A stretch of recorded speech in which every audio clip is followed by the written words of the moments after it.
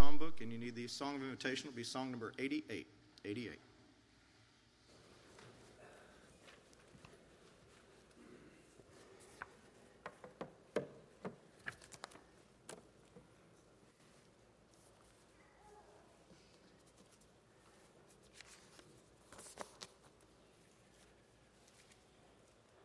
Throughout history, mankind in general has pondered three basic questions.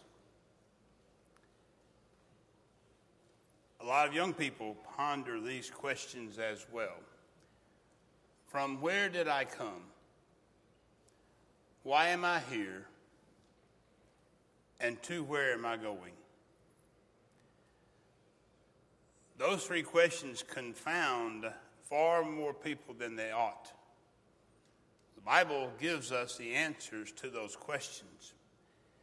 Genesis 1:26 and 27, God said, "Let us make man in our image, after our likeness."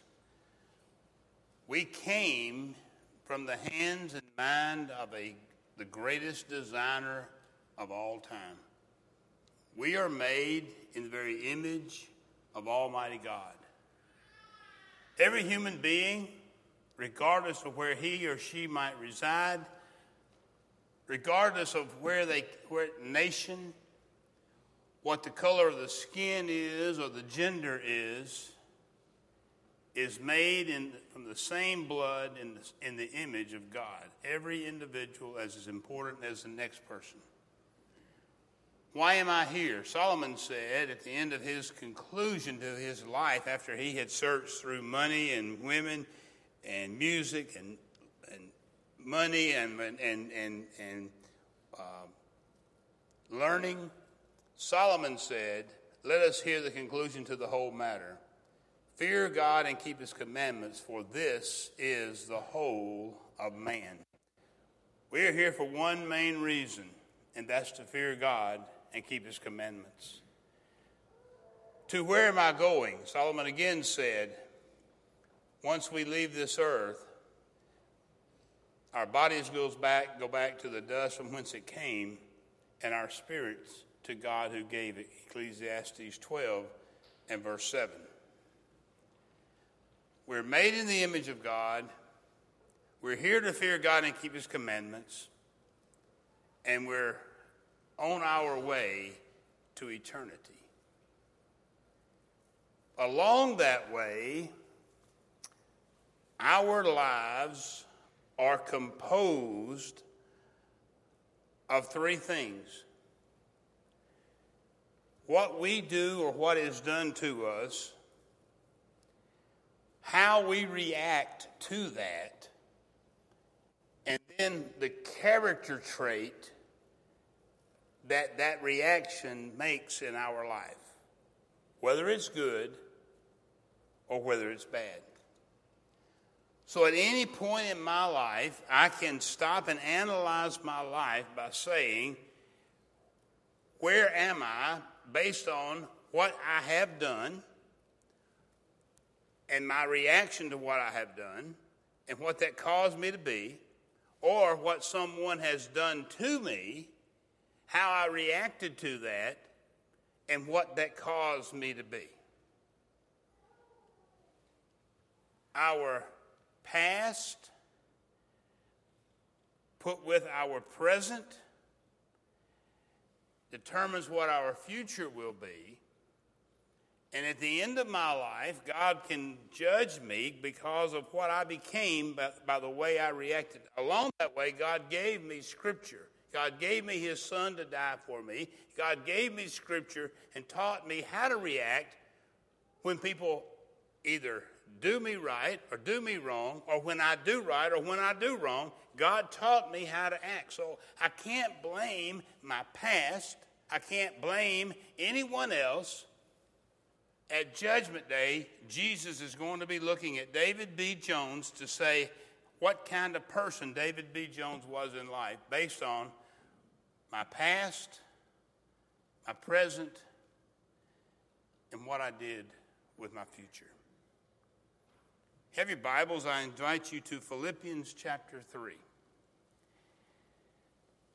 Paul addresses this very point in Philippians chapter 3. You know the background to this wonderful book. It's found in Acts 16 as Paul gets the Macedonian call when he's in Troas, Acts 16, verse 7. He goes over and comes to Philippi. Through a process of events, he converts Lydia and her household and the jailer and his household, and thus the church in Philippi was established. It became so dear to the Apostle Paul that it was the only congregation that communicated with him in giving and receiving. Philippians 4, verses 15 and 16. While he's in prison, he writes this wonderful letter back to them.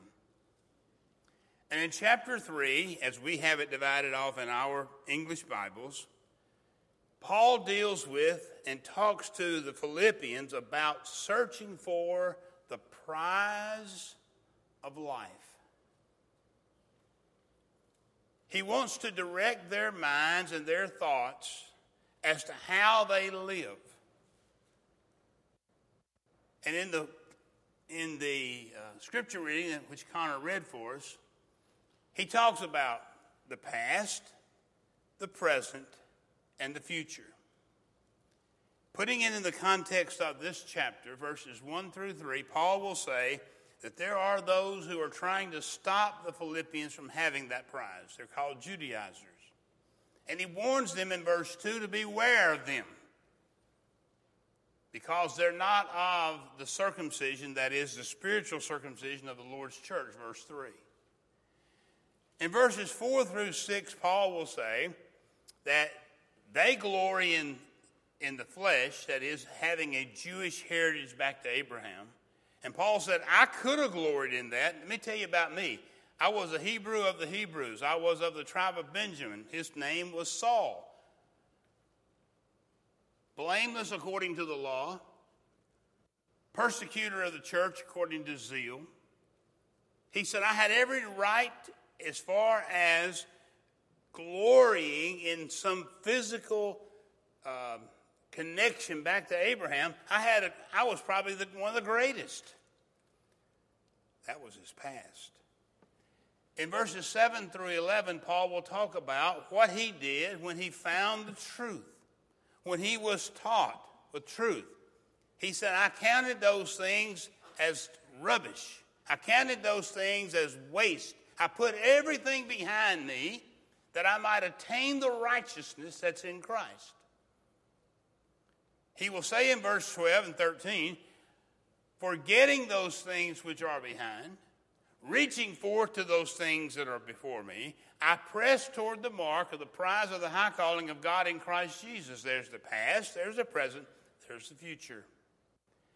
In verses 15 through 19, he will say that those who do that, who have put those things away, must walk by the same rule. That word rule is the Greek word for canon. It's the word canon, meaning a standard or a standard of teaching, a measurement. Now, I went to school in Tennessee, then in Mississippi, and 2 plus 2 was 4. And when I moved to Louisiana, I found out 2 plus 2 was 4. And I imagine that 2 plus 2 is 4 in Texas, because that's a canon or a standard. There is one standard by which all Christians must live, and it's the Word of God. And Paul says, however, there are enemies of the cross, and he said, I tell you, even weeping, not everybody walks by that same rule. And then verses 20 and 21, in his conclusion, I believe most of David's songs, which David always does a great job with that, were aimed at getting us to that crown. We're aimed at getting us to Christ when Christ comes. Paul says, here's what's going to happen when Christ comes. He's going to take this lowly body we have, and he's going to transform it into the conformity of his glorious body if I win the prize. And so what I'd like for us to do for just a moment is take a look at those 3 components in verses 12 through 14. He says in verse 13, forgetting those things which are behind. Everybody who's in this auditorium this morning of any age at all has a past. And I don't imagine that every one of us would want things that we have done in our past put on the screen up here, because we would be embarrassed probably.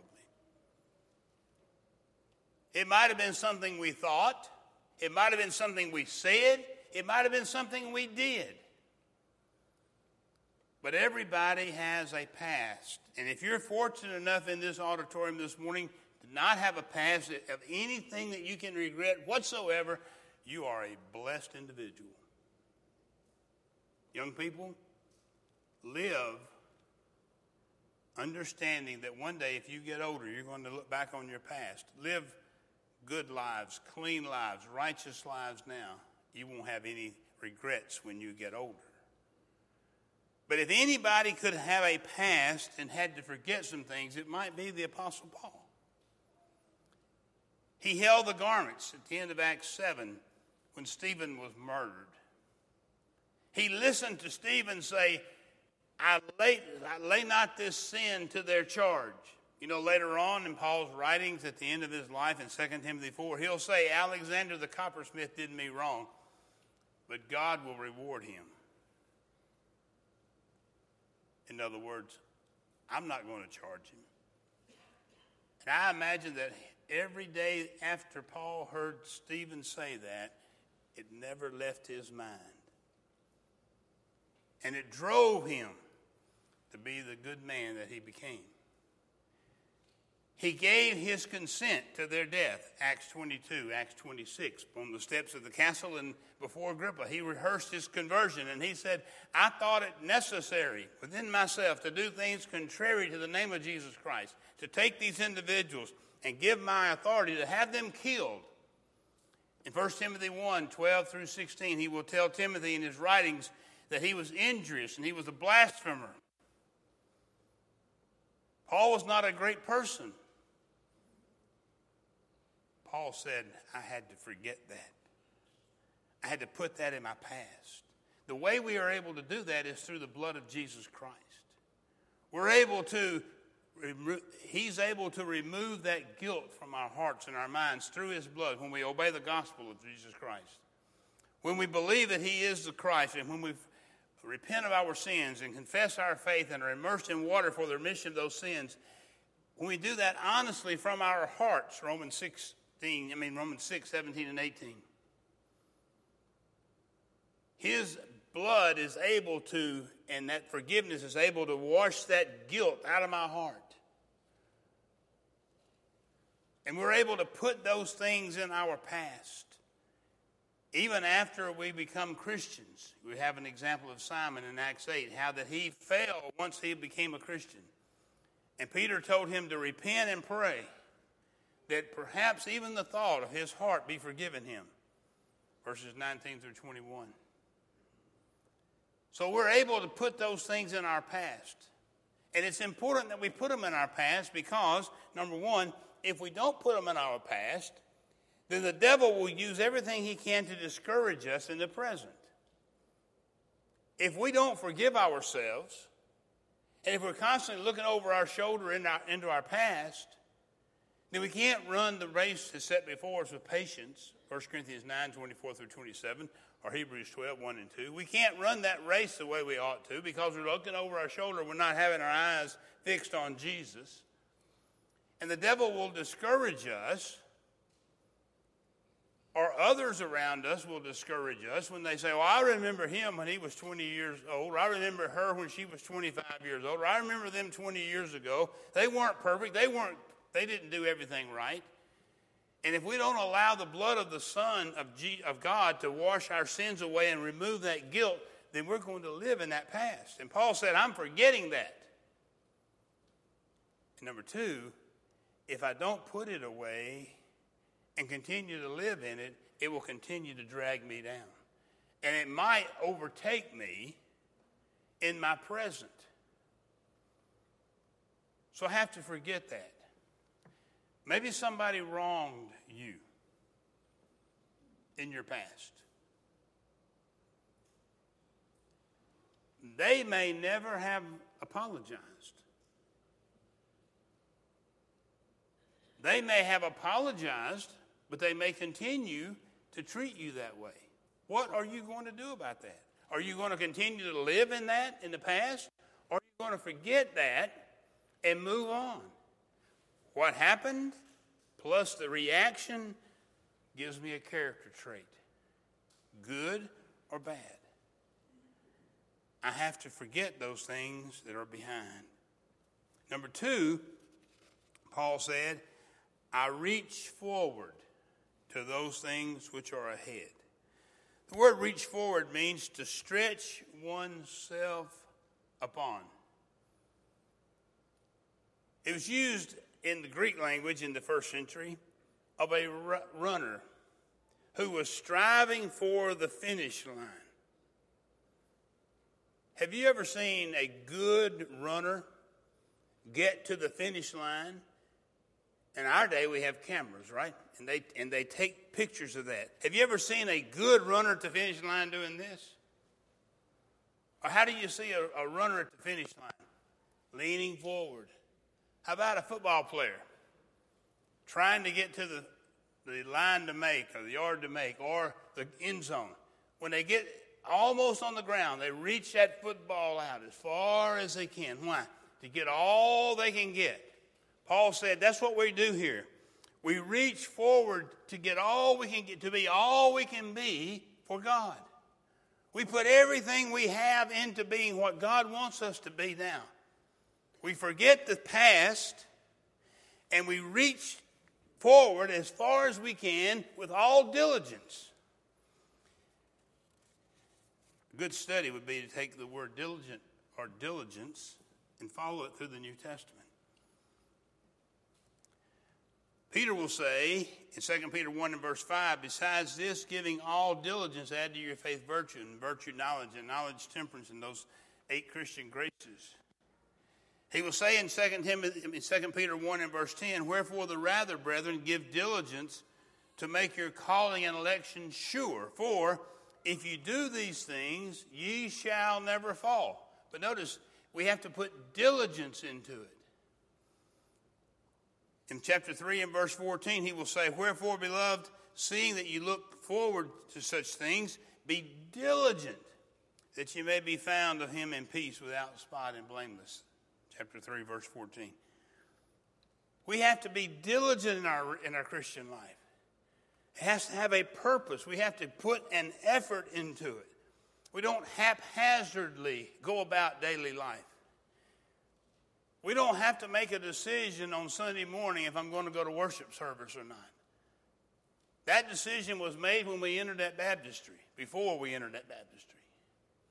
We don't have to make a decision necessarily if I'm going to help those who are sick, those who are in need, if I'm going to do what the elders asked me to do, if I'm going to help the deacons do what they need to do, if I'm going to teach the lost. Those decisions were made before I entered that baptistry when I obeyed the gospel.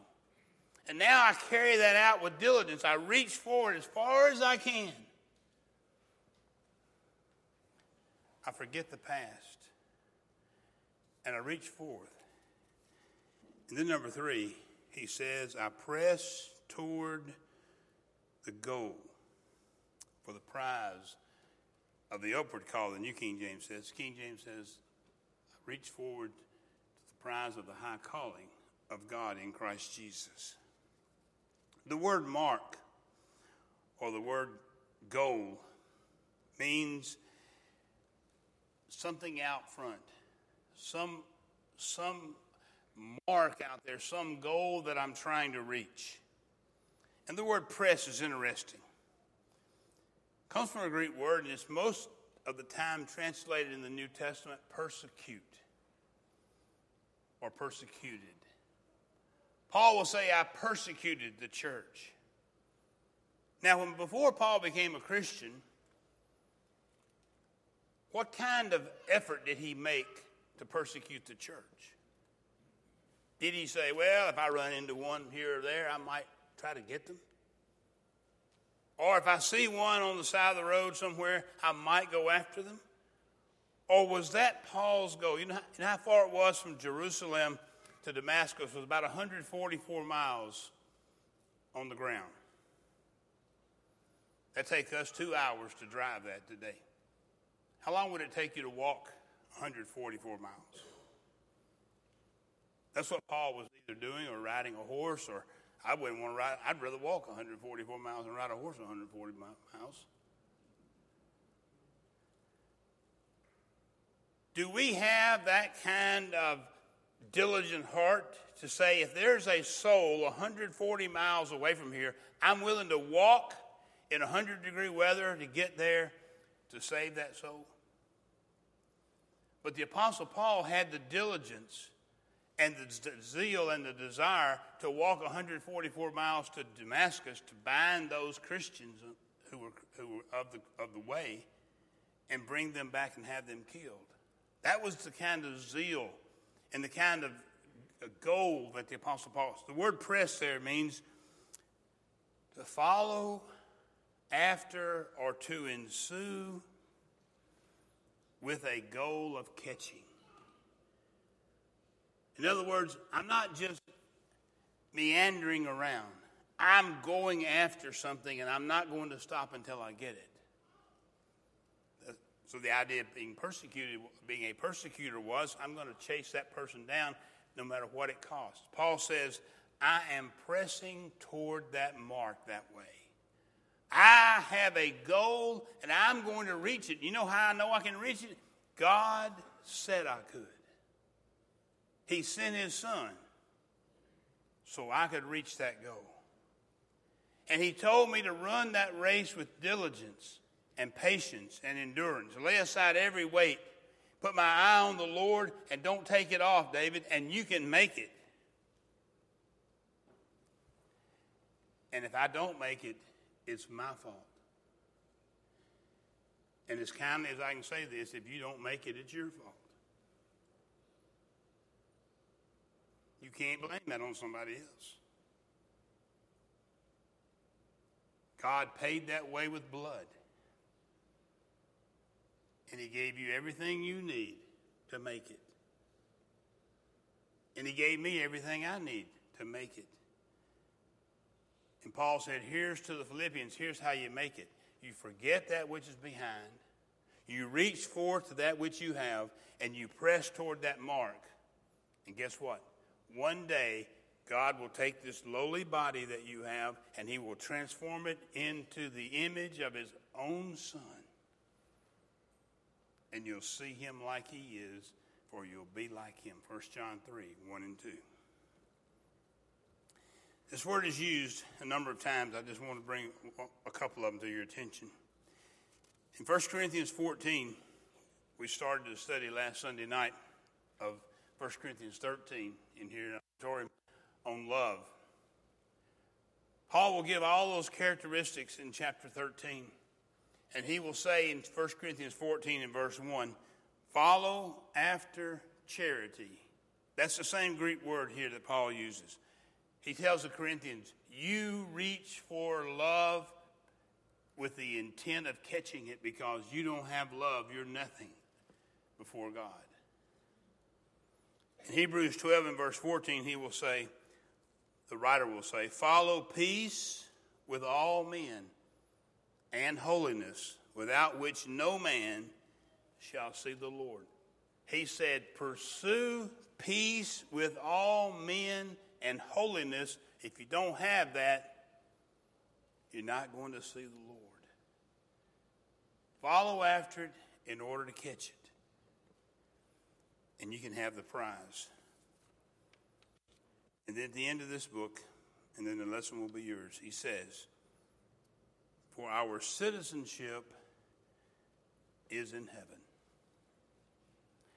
from which we also eagerly wait for the Savior, the Lord Jesus Christ, who will transform our lowly body that it may be conformed to his glorious body. Our citizenship is in heaven. I grew up in the state of Tennessee, where the state capital was Nashville. Then I moved to Mississippi, where the state capital was Jackson. Then I moved to Louisiana, where the state capital was Baton Rouge. And then I moved to Texas, where the state capital was Austin. The whole time, the national capital, or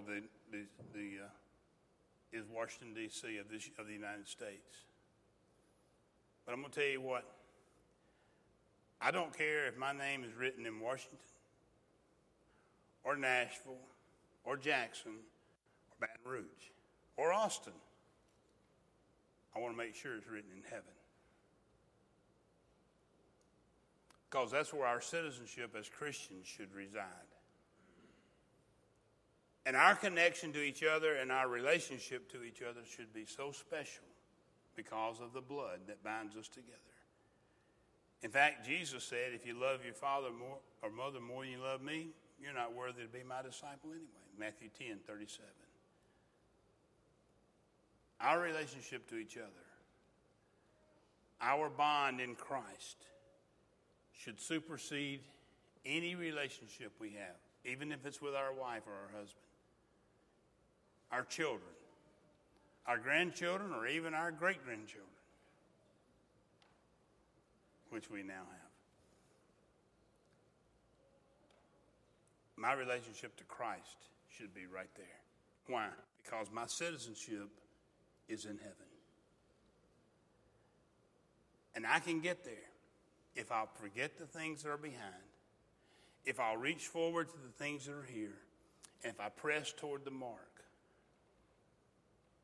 What about you this morning? Is there something in your past you need to put back in your past and get past that? You may be here and not a child of God. You may never have obeyed the gospel. You may say, preacher, I don't think I can make it. You know how many people I've studied with in 35 years, looking across a table or a desk, and they get up and walk away saying, I don't think I can make it. And I say, the Lord died on the cross so you can make it. I'm saying to you this morning, you can make it. It might be difficult based on your past, but going to the cross wasn't an easy thing. Jesus made it possible for us to put our past away and to live in the present with an eye on the future. Heaven can be our home. You may be here this morning having obeyed the gospel, and you may have something in your past that has come up since that time, and you may say, I'm too embarrassed to walk down that aisle and to confess what I've done. You may think that brethren here will judge you, as the term is in our culture, and think evil against you. I'll tell you this, if that holds you back, you need to overcome that, because if you walk down this aisle and asking for prayers and any of us judge you, we have a problem. James 2.